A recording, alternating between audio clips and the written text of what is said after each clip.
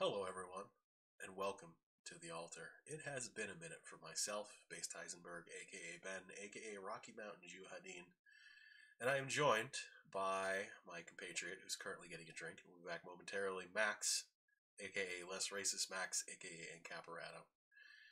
So tonight, Max actually went through a legitimately insightful discussion on It Is Frank. Oh shit. Frankie baby, what's up? Hey guys, do you hear me all right? Yeah, we can hear you. Okay, because I'm trying out these earbuds and I don't know if they come in sounding shitty. You sound like you're coming in from Air Force One. They sound fantastic. Fuck, it's Oh, Frank! It's Frank. Fuck yeah! I saw this happening. I had to be a part of it. You wanted to be a Oh part of yeah, our brother. Orthodox Christmas. Thank you, brother. Yes, and I also came to complain, like I did tonight on the show, that we're going to be missing out on the Passion of the Christ sequel. I Really? thought it was going to be coming out this Easter, and I just saw a report that Mel has only just begun to shoot it. Really? Oh. Come on, Mel. Wait, Come on, okay. Mel. How is there a sequel to The Passion of the Christ, Yeah, I though? was gonna Well, say you get the resurrection now. Oh, okay. Oh, Yeah. that's cool. Oh yeah. Is Yeah. is he using the same cast? I mean, it's been like a Yeah, decade. Caviezel's coming. Caviezel's coming back. Yeah, Wow. Okay. Okay. I'm. Hey, I'm. I just thought we had something to look forward to for Easter. I know it's I Orthodox mean, Christmas tonight, but John Wick Okay. 4 is coming out in a couple months. ooh, I It's haven't. kind. Never mind. It's kind of the same thing. Like Jesus did go John Wick, apparently. he did. You know. Yeah, that's what I'm hoping to see actually in the new one. Anyway, I don't want to make this too religious. That's all right. Well, okay. Can I say to celebrate Orthodox Christmas today? Well, it's Christmas Eve, right? I'm I'm gonna be real. I know it's around this time, but I have no idea. okay. Let me give you an astronomical explanation Okay. here. Okay. The winter solstice plus 3 days represents so when this is not like a secret. I should say for the religious people who are watching. Okay, um this is an open secret, I guess I would say. The early church did not know the date of Jesus's birth. Okay. They did not have access to planetariums or astronomical calendars or anything like that that could give them the exact date based on the information that they had available to them in the Gospels. And so they chose as after the winter solstice. Okay. Now, you add on to that they did know that it was 12 days after the birth of Christ that the Magi arrived, that Jesus actually got his presents, okay, from the Magi, the frankincense and myrrh and gold, etc. Hmm. Okay, and that's where we get the song, The 12 Days of Christmas, right? The 12 Days of Christmas are not from December to December 1st to December 25th, okay? That's not the 12 days of Christmas. The 12 days of Christmas are from December 25th to January 6th, which is Correct. when the Magi actually arrived and delivered the presents to the young baby Jesus with his, baby Einsteins and everything like It's that. little Christmas. I just want Yeah. to real quick remark on the irony. So I appreciate everything you're saying. You're explaining Christmas and the holidays to two New York individuals, one who is Catholic and the other who is Jewish. Frank, you Catholic? Yes. Yeah. So it's cool. I'm sorry. I'm just remarking on the irony of the moment. Oh yeah, that's fine. I apologize for my typing. I just wanted to get the link out to people so more can show up. Maybe a Oh, couple should No, absolutely. wait. that's fine. Sorry, Max. No, and I apologize for interrupting. Go ahead.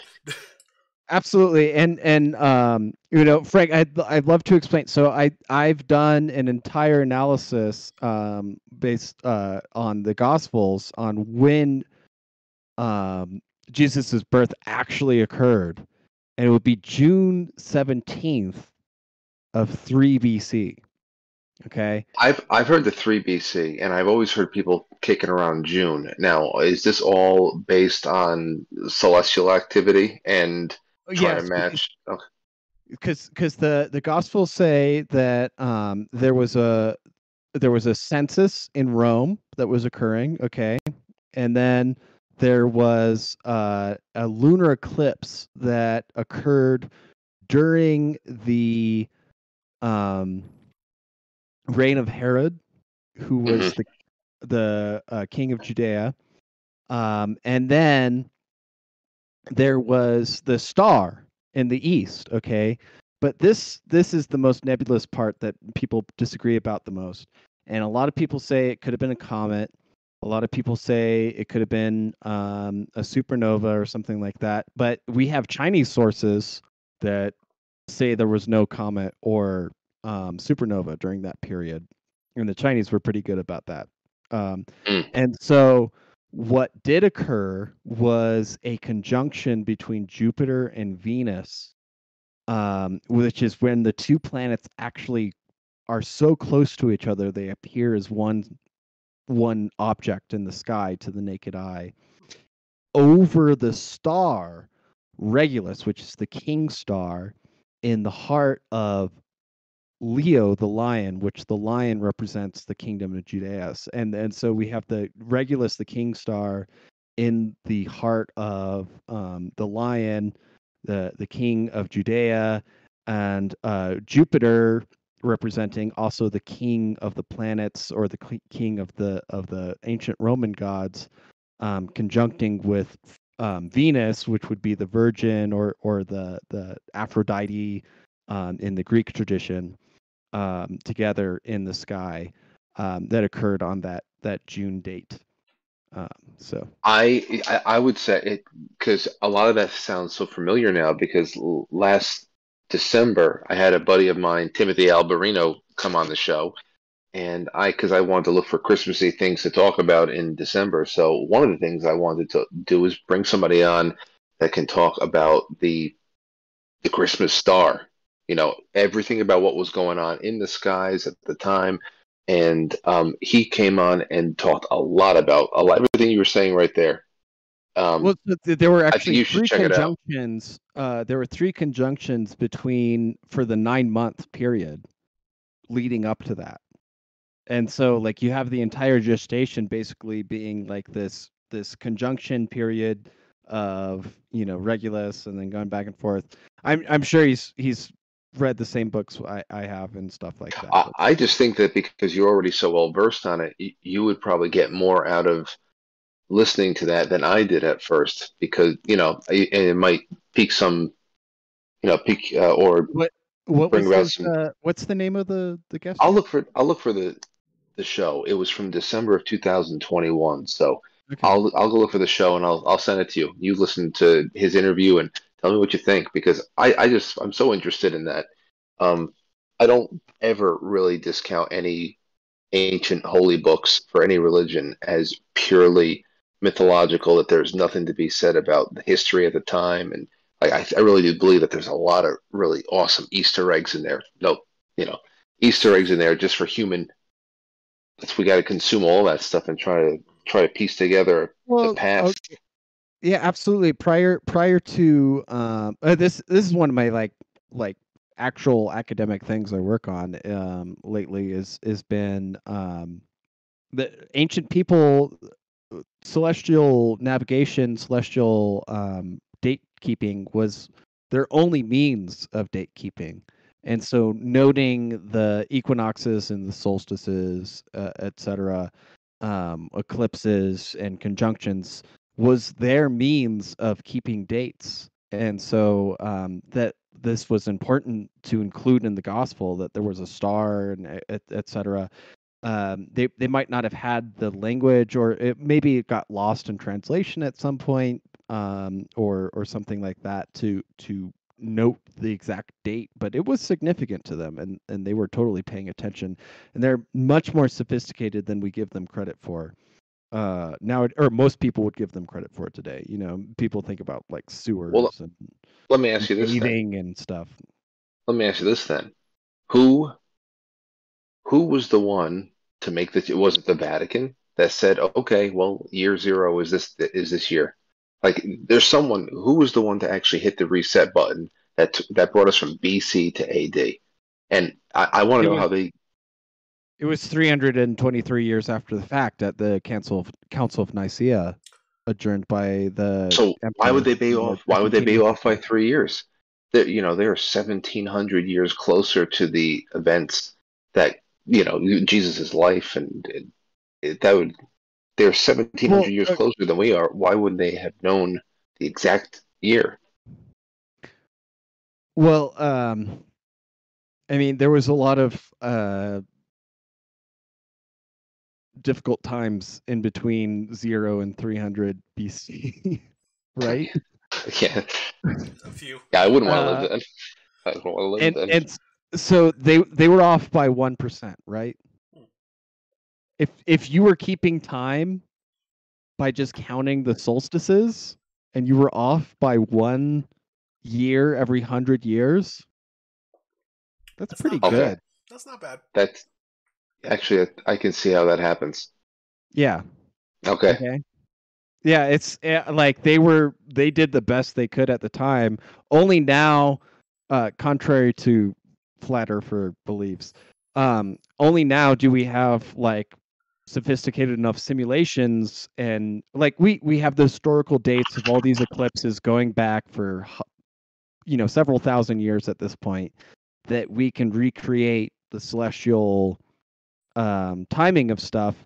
We Hmm. know that there was a lunar eclipse just prior to Jesus' birth, as visible from the Levant. Contrary to people who've watched the Zeitgeist film on YouTube, Jesus was a real person. He was born. He was died. He was crucified. There's more historical accounts of him than Julius Caesar. And the um, what was I getting at though? The solar eclipse that occurred during his crucifixion Hmm. was another way to date things correctly. Hmm. Ben, isn't this interesting? This is very interesting. I actually admittedly my mind was wandering towards something else a little related to like celestial stuff in the sun, but it's a complete tangent off what we're talking right now. But like I find this very interesting because like I don't know, like the thought just crossed my mind like maybe part of the reason we have so many historical events that were accepted by, if we're going to say, the Council of Nicaea, like if they were using celestial charts and information to try to backtrack, like it would make sense that so many of these events, I mean, either did truthfully occur around these events, or like there's enough collective, I guess, memory stating that it happened around that time, or they remember that happening maybe the same year. And I don't know, like I guess I was just kind of thinking about like what kind of time slippage we're actually talking about there. So Hmm. I've seen more significant evidence for the time slippage in like the late 800s mhm. than for like the early Roman Empire, right? Um there's way more written evidence during the early Roman Empire than Well, it's there is. because the early Roman Empire was a business, and it was Yeah. business records. Like that's why they were so good at record keeping. They wanted to make Got a money. lot of good stuff. So can I Indeed. say for Orthodox Christmas, I've got my Moscow Mule out, okay? And I've got my made in Russia Kalashnikov out, okay? Yeah, of course you would. I actually have the copper mug. So mine's I've got. Bulgarian, but still Orthodox. I'm the Okay, only one well that's that counts. unarmed right now. That's okay, Frank. You just got to escape New York. I have a shotgun. I just don't have that. I'd love one Well, of New those. York New York got some good news, didn't it? Yeah, you guys like hold fast. You guys will be free. Really? What's happening? Wait, the Well, my the made in Russia scope covers up the writing, but it's made in Russia. hell yeah. So I don't know if you heard, but the red flag laws that were passed in New York were struck down today. I did not know that. Let me go find that link for you. That's terrific. I'll put that in the grab bag for tomorrow night. Oh. Yeah, I read that earlier, and like I was thinking of like topics we could talk about tonight, and like that happened, and I was like, oh, perfect. And while you're getting that, I put into the chat room for both of you guys.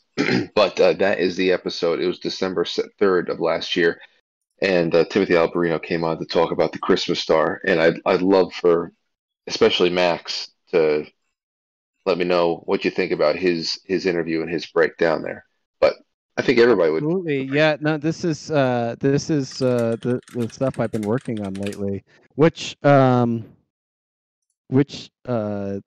is it the chat, frankly? No, I actually put it into your stream on YouTube. Oh, okay. Yeah, Yeah, yeah, right yeah. on. Yeah, that one.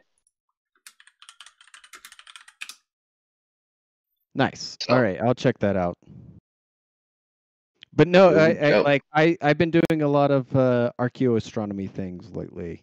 Um, doing some photography around the American West, um, Native American sites that are astronomically significant, etc.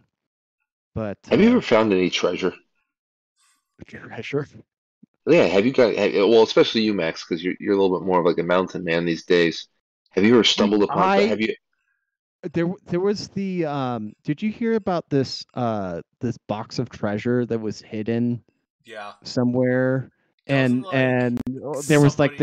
was this code written for it. I think so. I don't Doesn't know. somebody do that? Like there are multiple of those like every year. Like I feel like every spring it's like, oh, there's a new box of treasure somebody hid. Like I know there's in Utah. Is there? Do they do it in Wyoming? I assume. Like I don't know. Um, so no, okay. Let me. I just think of when I think of Utah and when I think of Wyoming, I think of the opening ceremony, the opening scenes in Indiana Jones and the Last Crusade, when right. he's a Boy Scout and like there, you have this the American West, just gorgeous countryside, and in some random cave somewhere, the cross of Coronado is has been hidden away for hundreds of years. Hmm. I want to be on the heels of an artifact like that one day. I So mean, that's actually a very popular thing in Utah, though. There are lots of old mines and caves and bunkers and stuff that you can go into, and like people will sometimes go into ones that are a little more tricky. It was like I follow a group on Facebook. It's like Utah Abandoned Mines or something like that, and it's just people who mm, post photos of like going into old mines that like you really probably shouldn't go into, but they find tools and working gear, and like sometimes uh, like depending on what they were mining, they do find like little bits of stuff. Like I don't know what's really mined that much. I think garnets actually are pretty prevalent in like southern Utah or southwestern Utah, but they would find interesting. stuff like that sometimes. But normally, what they would find is just like the evidence of like accidents. Like there's a couple of ones where there's like there's like a cave in. And there's like a human arm bone that's been here a long time, and it's like, oh, okay, that sucks. So that's why they're not in that cave anymore. But I would like to do it, and I think like if we ever need to retreat underground, it might be nice to know about cave networks or bunkers or other such places near you. But I That would be. yeah, Oh, that brings something else out for me. I got an email from this person who watches the show, hmm and they do a lot of their own broadcasts, and they appear on other people's shows and talk about certain types of mind control and satanic ritual abuse and all that stuff, but also going into the esoteric areas and interdimensional, extraterrestrial, all that stuff. And I was just given an email today about uh, something related to another show I did, and she wrote in to talk about and stressing how there are mega. It's not just cave systems in Utah; that there are mega cities under subterranean under us that have been slowly caved out of the earth with these deep underground military bases. And to think about cities, and we're thinking about what caves could we possibly camp out in if everything goes to shit. There's who knows what's under us. Another thing we got to find out. There are at least a I couple of I places just near me. posted in the YouTube chat the Forest Fen treasure, which was found in Wyoming in 2020, but it was $2 million worth of treasure that was hidden, and there was a bunch of there was basically a codex of hints that was supposed to guide you to the treasure. And the person who found it went to auction with the items and got $1.3 million in sales out of the sales. Maybe they kept a few items, Wow. Yeah, but that's cool. overall, like it was hidden. It was actually discovered in Wyoming. I believe it was discovered in right off the border of the Dinosaur National Monument in northwest Colorado slash Well, where's the south link? central Wyoming. I thought I just It's not there. posted it in the YouTube chat, Yeah, but it's No, I don't see it. the coolest thing or I think outside of like nice pictures and like the occasional animal bone or like just stumbling upon like a ruin of like some old cabin, the coolest thing I found in the wilderness is just been this knife here. Like it's not even that nice of a wait, knife. hold it up a little bit. Let me see. You found that? Oh, Yeah, well, like it's a. it's like somebody's hunting knife, I from mean, like 5 years ago. CRKTs aren't like they're not like the I don't know, Cadillac of man. knives, but like they're decent. Yeah, I found it and I saw like 3 moose immediately following, and Oh, it you was a took their good day. knife. Like they wanted their knife back. Yeah. Why would you take that from them? Yeah, man, they need that. Um, Anyway, so is this your first Orthodox Christmas, you guys? I guess. Are you gonna do there, this every year? there's No, some dude probably not. there's a dude at the open mic I play every Sunday, and he keeps inviting me out to do Orthodox services with him, and I keep like being busy. It's not that I wouldn't go; it's just like I keep being busy Mhm. or like have a travel planned. I'm out of town, so I might do more Orthodox Christmases here. But this is what I always tell people: like we waste our Christmas spirit way too early in the month. Okay, this Yeah, Advent calendar that starts on December 1st is way too early. Like the 12 days of Christmas are December 25th through January 6th. Okay. I like that better. I see. Here's what I think. I think that there was a time not too long ago. I know that especially up in my area, tri-state Catholic Italian types, it was a big deal until January 6th. Little Christmas used to be a pretty big deal. The arrival of the Magi and all that stuff. But I think this really comes back around to again consumerism. I think that we have just like busted the the most devastating nut ever, like a devastating nut, because the consumerism focused all of its power on the build up to the 25th for so many years. This toxic kind of preyed upon economic Christmas that has nothing to do with the real reason why people would celebrate a religious holiday, no matter what the religion is. I just think that there was such a devastating nut that has been bust over the last 10, 15 years that we don't have the capacity to stay joyful until January 6th. I think we're just completely exhausted by the I 25th, I 26th. Right. definitely feel that. Yeah. There's no joy. At Like 26, we're hungover. even when I wasn't working fucking 10-hour days every day since like Thanksgiving, like I definitely felt like everybody like I don't mind listening to Christmas music a little early or putting up decorations a little early, but like there's all of this like heaviness to the holiday that starts literally right after Thanksgiving. Like it's Not even tied. Thanksgiving. It's Halloween. Actually, no, yeah. If you work retail, they started playing That's Christmas music November 1st. So that's why that's what's fucking ruined us. Is that they've started fucking like, oh, immediately following Halloween, we're doing Christmas, and it's like, no, there's Thanksgiving in between. Yeah. There's a whole Charlie Brown special that we could celebrate, and there's music and Yeah. there's Indians and we can do our own thing for just another month before we fully settle into Christmas, right? Yeah. I remember they had this year they had brought out all of in Michael's, the arts and crafts store around here.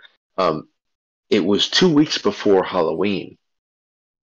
All the Halloween stuff and the Thanksgiving stuff were on clearance, and they were already selling Christmas trees.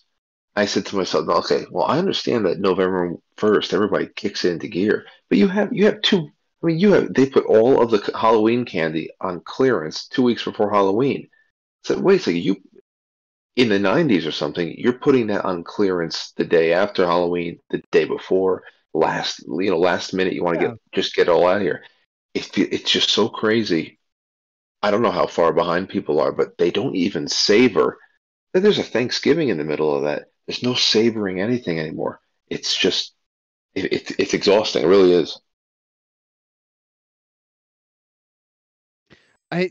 Yeah, the amount of consumerism, and there was a post earlier on Tumblr that I think Yim had done up that was about the Z generation, the Zoomer generation, having just this like leftist communist aesthetic to their entire lives. But also a And heavily consumerist slant. Yeah, I saw the same post. Let me see if I can find it. yeah, I'm trying to scroll down for it right now because I reblogged it as soon as I saw it. Oh yes, okay. So I reblogged this from Yimra, but it originated Andrea Blog 2. How did Gen Z fall victim to consumerism so quickly and to a point of absolute ridiculousness? In response, Capacity says, self-esteem is subterranean, but if they can buy that pain away, they will do so. I think they're jarring. It's more jarring because they are LARPing as leftists, but if you point out that, they will get very confused, like you're telling them that not breathe air. The dots don't connect for them. It's very weird. And I can't agree with the sentiment anymore because like I've never seen a generation that's more addicted to consumerism, more addicted to purchasing things in order to sate their self-esteem than Gen Z, that is more ideologically committed to not producing things in a sense, right? Like you watch these like TikTok videos and it's like I don't want to be like the stay-at-home girlfriend or wife while I make clothing items on Etsy and my husband or boyfriend goes to his programming job that suddenly required him to show up at work and he makes six figures and like you're spending all day like having this anxiety about the whole situation. It's like just enjoy it. Like you get to be home. Like this is what I love about my job. Like I get to fucking be home most of the day and like take care of my shit. I mean, And hey, me too. I write the show in the kitchen right now. Hopefully, I'll have an office one day. But I see Lauren and the baby all day. Take care of her here, oh, and that's beautiful, That's man. awesome. I yeah, love that. I'm working right here, and usually the baby's running around in there, just whatever. And then I go to the studio at night, which is great because you got to get out of the house. Of You know, course. Yeah. I would go nuts if it was all in one place and I never left. So there's that. But as far as the Zoomers go, I think there's this. I don't know. They're addicted to status and or the at least the makings of lifestyle. There's That's never the before been such a medium, I guess you could say, where you could deliver your status to other people and show it off. Like back in the and day, that's you could just really it flaunt is. status, but it was like a small group of people you knew during the day. Now it's everybody And can see it. on top of that, add in this I hate to say this because like it's one of the things that will get this YouTube channel taken down or get a strike against it. But the gender ideology about it all. Like you watch like these TikToks where it's like, "Oh, I'm so androgynous." Either side, it can be male or female, and it's just like people have been doing this for 50 years. Like there were dudes in my high school wearing makeup or eyeliner and stuff like that. There were girls wearing jeans and playing sports. It's absolutely not an indication that you need to get surgery I to know. remove your genitals. I know. Sorry if I am gonna get the fucking channel canceled for that No, shit. listen, But I have like, said worse stuff, man. Come on. No, you're not for that. I mean, my openings are terrible. It's when it comes to this stuff. Like, here's where the delusion really goes. And I guess whenever you talk about Generation Z political trends, it really is. It's all oxymoronic. Just like the concept of the anarcho-communist. What are you talking about? You're the, what is that? How can you even? But it doesn't compute. And I think it's just as far as the gender stuff. I don't know how I guess we're supposed to believe that over the last 10 to 12 years, we that's the point where humanity went into a really quick evolution. Like all of a sudden we grew a tail in 10 years. Apparently, it takes thousands of years for us to lose tails, to lose appendages, but it took us just 10 years for there to be so much more to male and female than we ever knew. Yeah. It's like, how did that happen in 10 years? But these are the same people who tell you to follow the science for everything else. Mm-hmm. That doesn't make any sense. And it's very confusing. And of course, as you guys know, they're only ever taught that if you are to the right of like John Kerry, then you're a literal Nazi. And that when you are in school now, all you're ever taught is that the most noble thing to do is to be progressive. And if things are not working out, if inflation is high and if everybody's miserable and just things are going in the shitter, if things are going wrong, it can't be the progressivism because that's anything else to the right of that is Nazism. So we have to keep going. So I think that's where the disconnect really comes in, that they have only been taught that there's one way of being a decent person, and they're so obsessed with being decent, at least on the surface, that there's there's only one direction to go in, and if things are going wrong, it's because we're not going there fast enough. you make a really good point in that progressivism has this built-in narrative of inevitability, which is to say that like there's only one track of history that we're moving towards.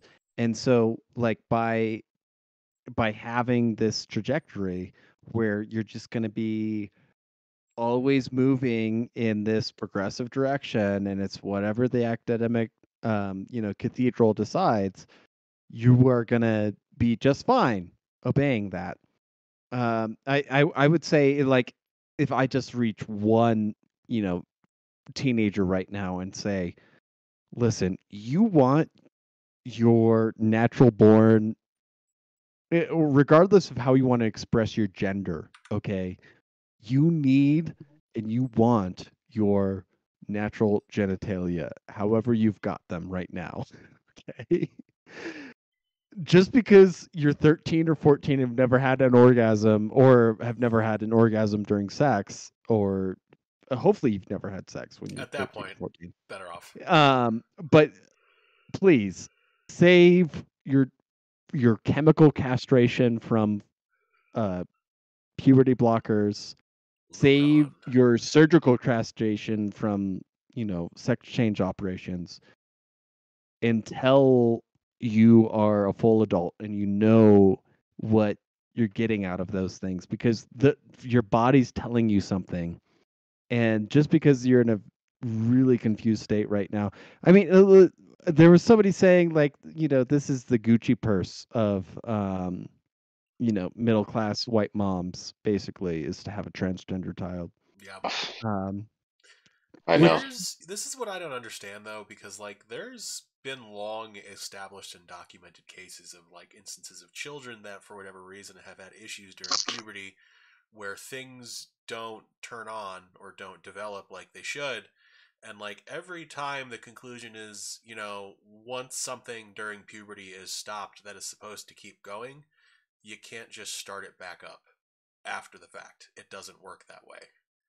If it does have any sort of like for example, growth plates in your bones, which usually for boys and girls will start at different ages. I think girls actually start getting taller like younger.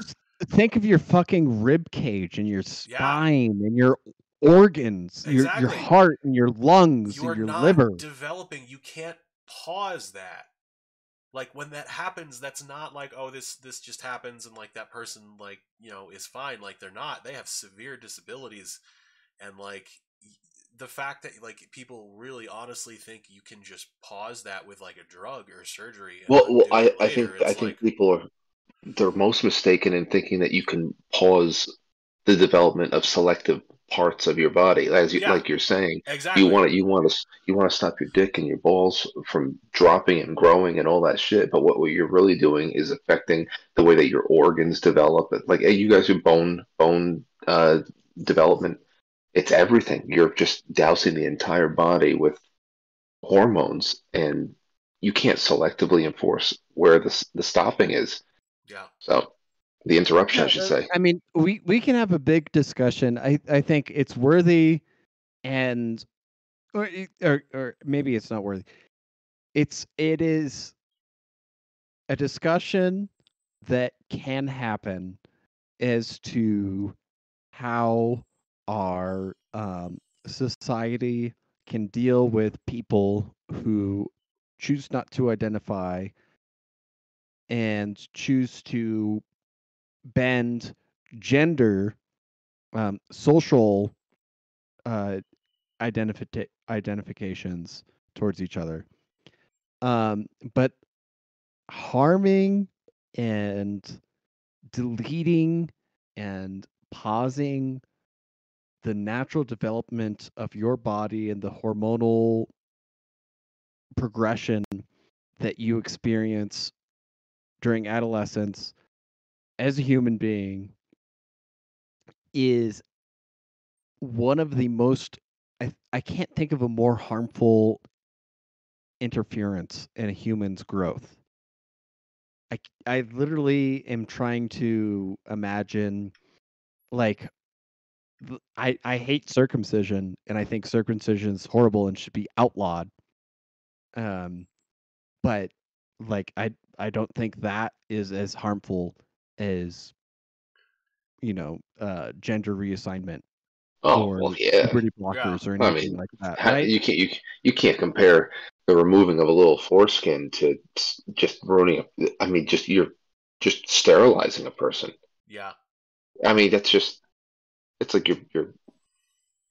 I don't know. That's I do think one plays into into the other. I think conservatives need to have a really honest retrospection about the fact that they're so okay with modifying the genitals of all males, in the aspect of circumcision, hmm, and saying that they're not okay with modifying the genitals of other children because they identify as the opposite sex. They need to have an honest conversation and say, I hope they will identify at the end that they say, no, we need to not modify the genitals of children, period.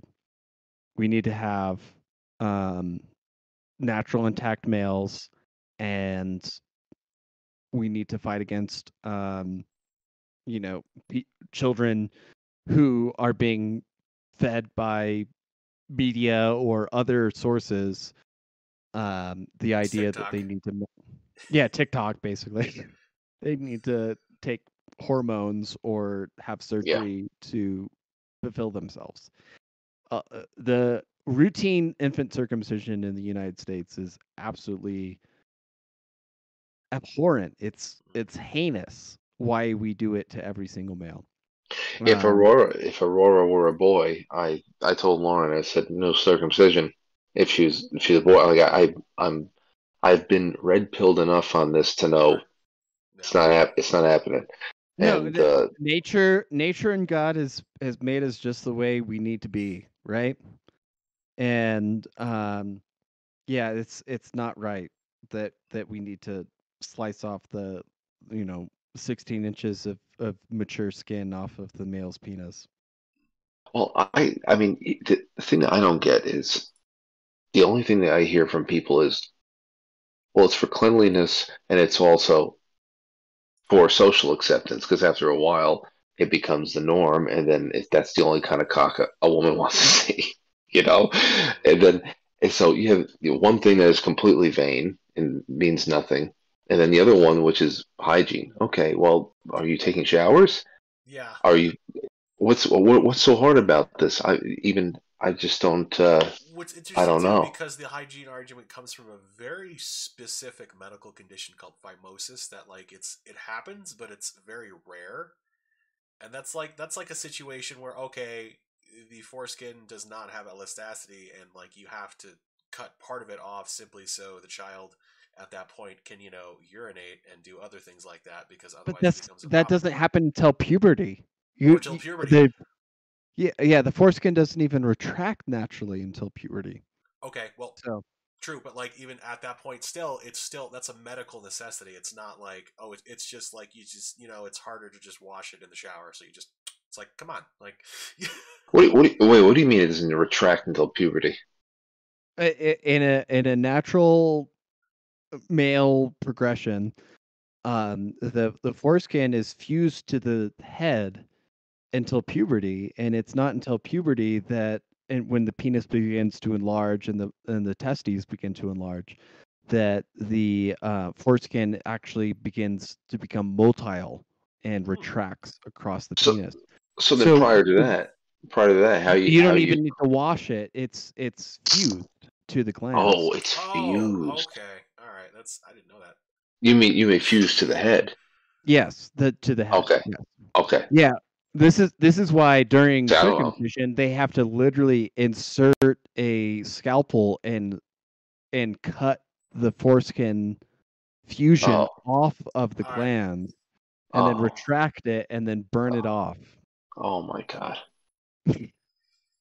Oh my This God. this is why I say like okay, yeah, I was talking to my girlfriend tonight. We were talking about we were watching a video about like why are epic historical movies retreating in popularity, and the person used The Last Duel as their example of like a not well performing historical epic movie, and I'm like, there's there's 3 rape scenes in the fucking film.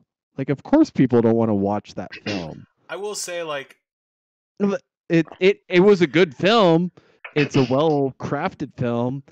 But I will say it was one of the most difficult films to watch. I've I like actually got to give a quick shout out to Lawrence of Arabia there, which is a fantastic movie that I love, but like there's a good at least no, half an hour scene. that's from the 50s, right? Yeah, I think so. Like, We talking different time period or because no, that is an older one, like a classic one. But I just meant there is a 20 or 30 minute scene in that movie where he is like sexually abused by Ottomans or Turks or something like that. really? Yeah, 100%. I've never seen the full thing. I so It's like I 60. hadn't either until like a couple of years ago, and I was just like, it might have been only like 15 minutes, and like honestly, like it was for the 50s, it was like you know censored. Like nobody really got naked or anything like that. But it was definitely like they were definitely like, oh, we got ourselves a white boy, like, and it was like at least it was a decent chunk of the movie towards the end that he has to deal with this, and it's like, oh, okay, maybe that's why I've Is never seen it before. made in 62. Okay, Um okay, I guess I need to watch the full version. But I will say, like, that as like a male trial versus like a female like abuse when it's like supposed to be a character that you sympathize with. Or I guess it is rated PG for 1962. I'm looking at right now. It's I'd have to watch it to see the difference between the two, but like watching like a full on medieval rape scene in The Last Duel is significantly difficult for most viewers. Oh yeah. I haven't seen this.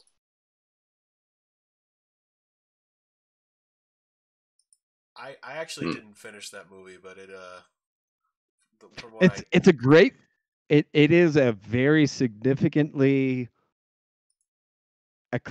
like achievement of film. That said, it is a very difficult film to watch. I don't think I will sit down to watch it anytime soon again. But like historical dramas have fallen out of favor, or historical epics have fallen out of favor. What do you guys think about Apocalypto?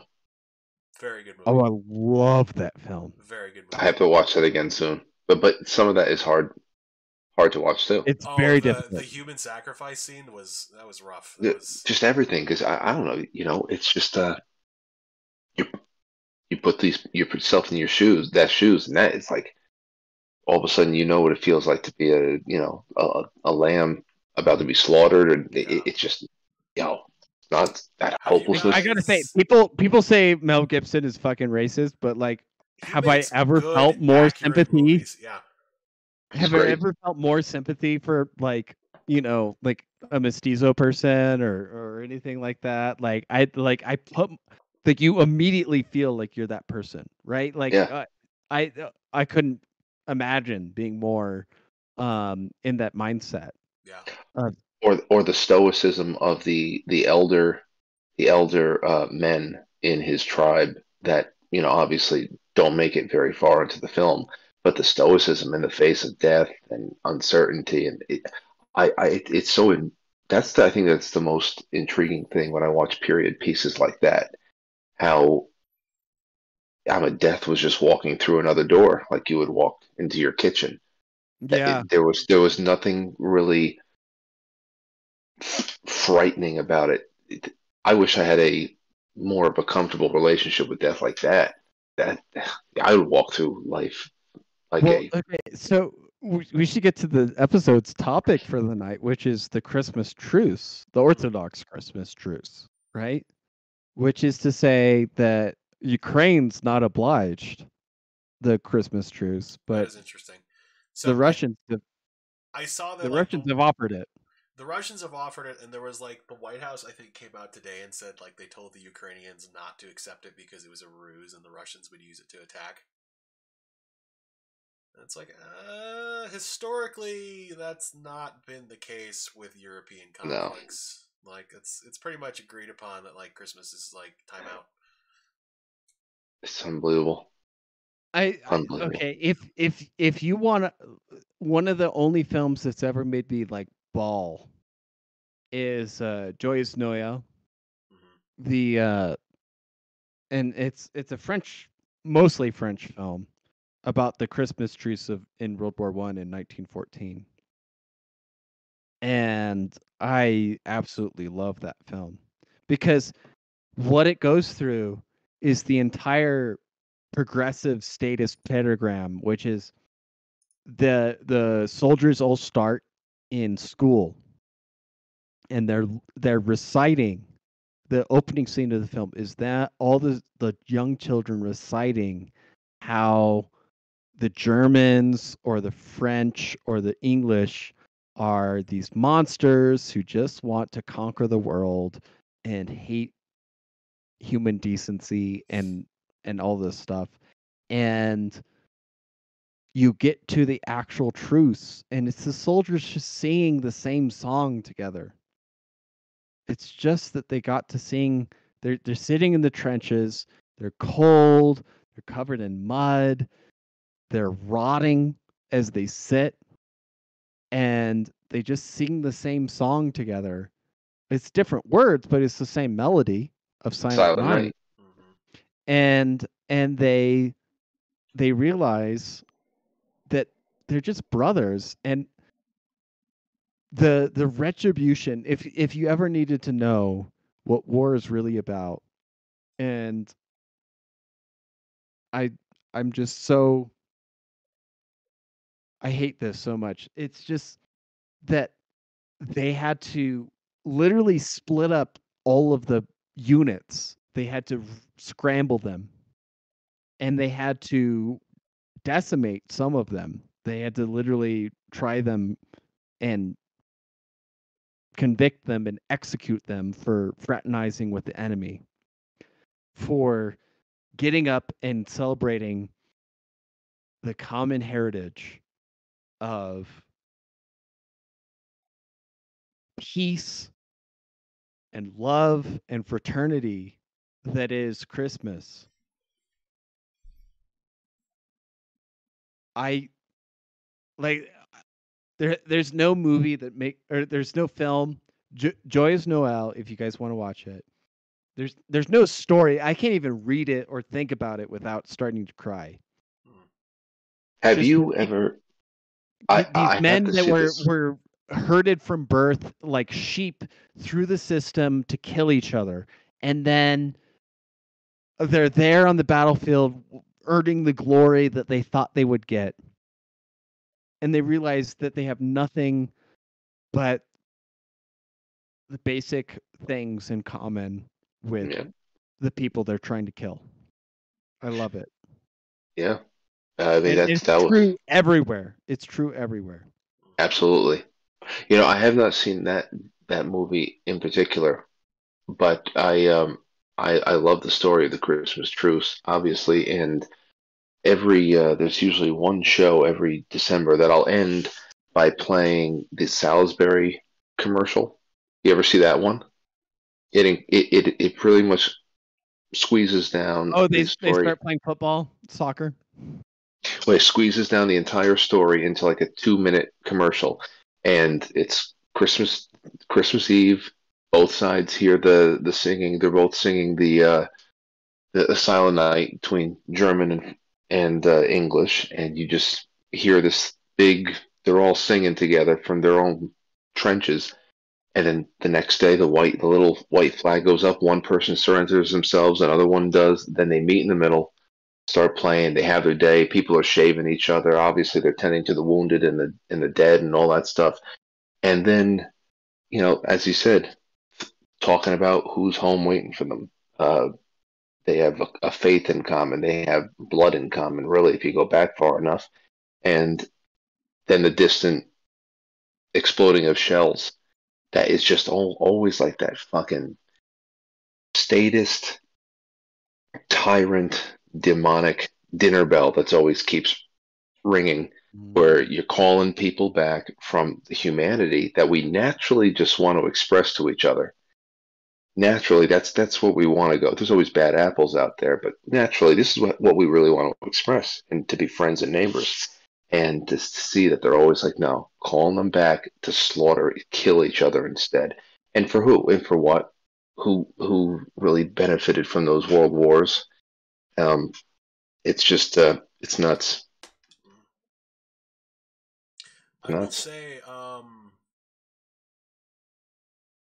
James Corbett did a lot of really good research and put out some great documentaries on like World War One and like what The happened three for the him. three part Yeah, the 3-part World it's War One by really well James done. Corbett. It's awesome. I will not try to explain what he talks about because I do not have 1/100th of the eloquence that he has, but it's a fantastic documentary.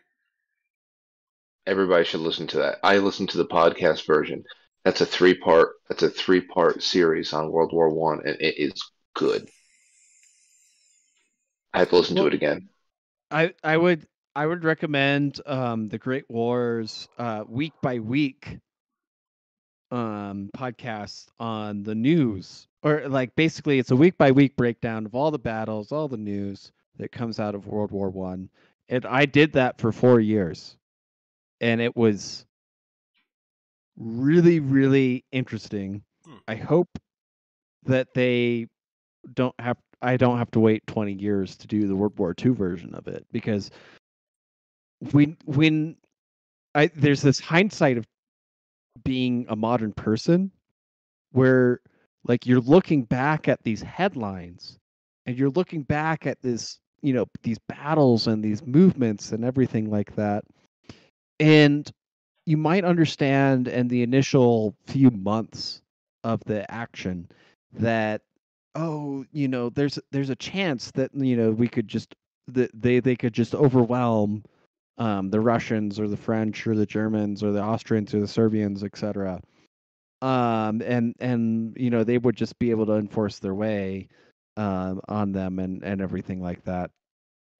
But at the end of the day, you realize it's just a war of attrition, and who has more people to die for them, and who has more limbs to sacrifice, and who can make the most steel, and who can make the most gunpowder, and who can grow the most radishes, basically.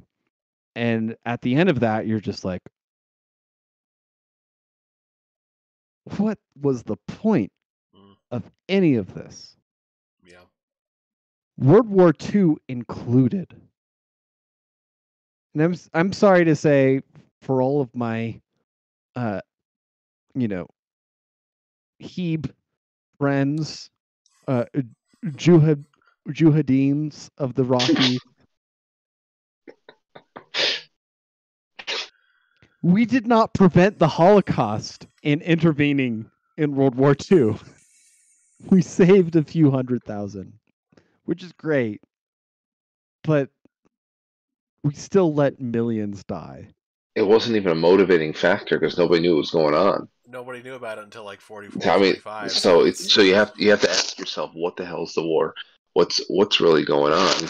But then again, you think about the way that we're taught the Civil War in the United States.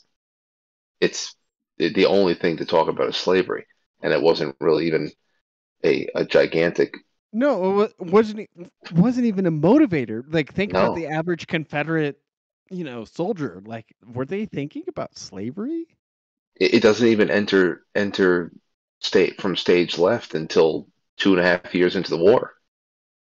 I know that there's everybody's going to always point to bickering and all that stuff, and some fears on the subject, although there's so much being done at the time. But I'm just saying, to prove your point about World War II, we only are ever given who the good guys were, who the bad guys were, and how simple and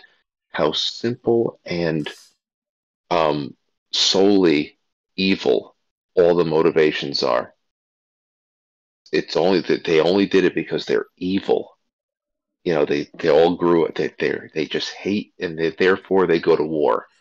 That's that's all the stories we're told. Doesn't matter what era's war. It's crazy. I mean, most people don't even. You ask them about World War One, and their eyes would go crossed. Most people, if they know anything about it, they can just tell you that it happened. I don't think anybody can. The average person, I would say 9.5 out of 10 would be able to correctly put all of the countries on their correct sides. Like Allied and Axis. I think that almost 10 out of 10 average people, I would even get fouled up from time to time still. World Well, War One, I mean, who could even tell you? It'd be 1 in 100 that could tell you the accurate history of how the Allies invaded Russia during the war to support the government to the white shirts. continue the war on the Eastern Front. Like, you go from 1 to 10 to 1 in 100 at that point, where it's just like, the the Germans were supporting the Bolsheviks just so they could get the Russians out of the war. They were like, we don't care what communism does in 20 years. We just want the Russians out of the war at this point. And then it leads to the first mass genocide of peoples in the Holodomor before the Holocaust. And then you get the Germans emulating the Bolsheviks. The Bolsheviks were the Nationalist Socialist Russian Workers' Party, right? The Nazis were the National Socialist German Workers' Party, right? They're the same token. I wrote an article for you about that. Well, And if you did, it's still on the blog. yeah, and so like, you know, these movements that, like, you know, it's just some desperate imperial government trying to prop up some ideological opposition to their opposition, basically. And here we get 70 million deaths out of it, if you include, you know, China and Laos and Cambodia and stuff like that. I think it's like a Norm Macdonald joke he made once where he was like, history is written by the victors, and isn't it just really lucky that the good guys won like every time? I'm really glad that happened. I mean, I tend to ask myself, what the hell was the point of winning the war when you look at what our society has become just a few generations later? Like, what was this going to happen sooner, or was like we started off our conversation here tonight about kids, you know, cutting off their peckers? Well, here's Would the that have deal. happened in 1950 had we lost the war, or what? Well, no, here's the deal. Like, we just had a slower decline into the Weimar part of the cycle. Seems like Okay. And throughout all of human history, every single government has been top right of the quadrant, authoritarian right regime. Okay. That is humanity's normal. Getting a center right regime like we might have in the US right now is exceedingly rare. Getting a center left regime, I don't think has ever existed. Getting a top left regime, authoritarian left regime, has existed in those rare communist states, but doesn't last that long past industrialization. Like I think there's two key factors in how a society arranges its monopoly and violence, basically. Like, as an anarchist, I don't support the monopoly and violence ever, but I would say that there's historically, or not ethnically, but like historically, there's two factors that most determine what structure your monopoly and violence will take, and that is your family structure and your marriage structure. In a monogamous society and in an independent family society in which you have males all, or each you know, each person inheriting equally, you will get a center right, or maybe even libertarian right government like we had in the early United States. In a every brother inherits equally, um, but the family is arranged around um, like a system of uh, equal brothers. You'll get the kind of uh, French French system, which we see throughout Europe, basically.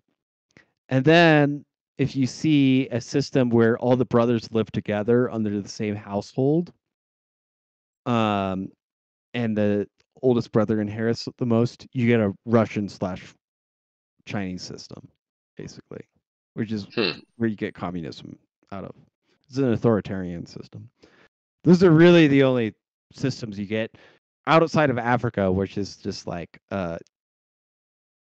free for all, husbands don't matter system, Wild card. wildcard You, system. you just don't know what's coming for you any day. Well, it's a matriarch system at the end of the day, because you get all the wives, sisters are all raising the village together, and then which is also susceptible to communism, basically. But yeah, though this is why I think there's a really good point to harping on the nuclear family, which is like the husband wife family, not the grandfather and his sons family, but the husband and wife family with his kids family, being the most important part of a capitalist structure. um I think that is the defining factor that human society leans towards, a right of center capitalist system. That's what it goes for. It just empirically, I'm just looking at it from a scientific historical perspective. Well, if you Well, also maybe go ahead, Frank. no, no. I You was go. I was just gonna say, well, if you also look at it like as humanity has trended towards that, and as that has been prevalent, poverty on a global scale has also come down significantly, and quality of life has also increased significantly globally as more countries have tended towards more right wing capitalistic views and systems. Where do we? Like Where does it's the Great a Reset come in? I'm trying to reset all that, my friends. Because it's a well, problem. what do they want in the Great Reset, which is a non zero male involvement, society, basically. The state is going to be your husband and protector, and you're going to be an infinite renter, and all of that. um you're looking at a pre-colonial African society. That's that's the structure, where there's a god king who mates with all the women. There's war bands of men who go out and commit violence on behalf of the state, so they can earn a token amount of sex, but the elites gain all of the sex in society and reproductive rights. Hmm. And Hmm. um yeah, so I think ultimately economically, like, hey, look at where South Africa and Zimbabwe are going right now, like, the power outages and the general decline in drinking water, etc. Is, you know we might make all these not PC jokes about stuff like that, but it's really comes down to economic structure and family structure, where people are not incentivized to maintain or advance their own um, personal gain. Like, you need young males invested in society outside of being war bands. That's Yeah. that's what monogamous, sex culture creates. I don't know how else to phrase it. Hmm. I don't know. I'm with you on that one. I mean, I learned a lot, but I agree just fundamentally that that's that's a basis. I mean, whenever you have somebody like a communist regime or whatever that comes into a country, that's why the first thing they do is kill the family and kill faith. Hmm.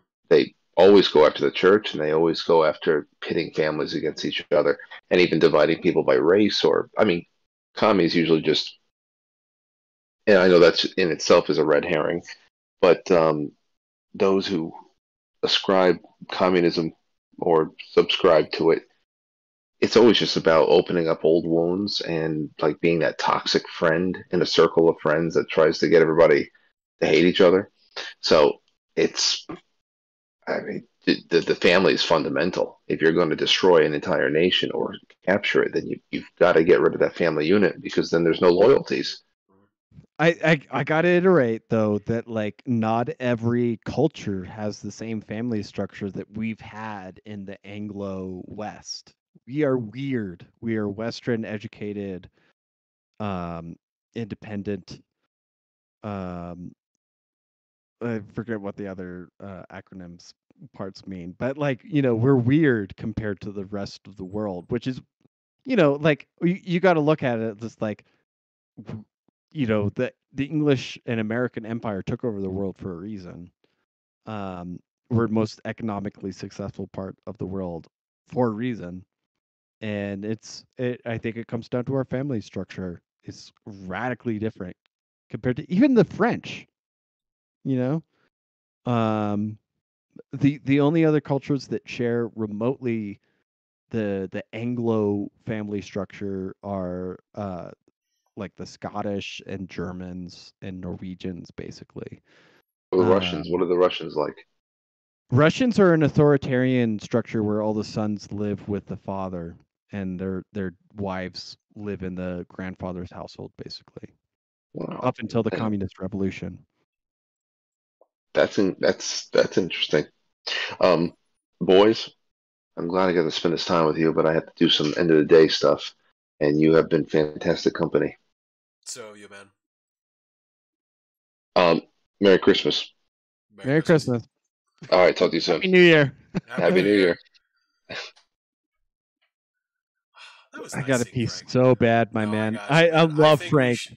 Yeah, no, I was gonna say we should probably call it. It's been a great episode, but we're coming up on an hour and a half. So yeah, everybody watching.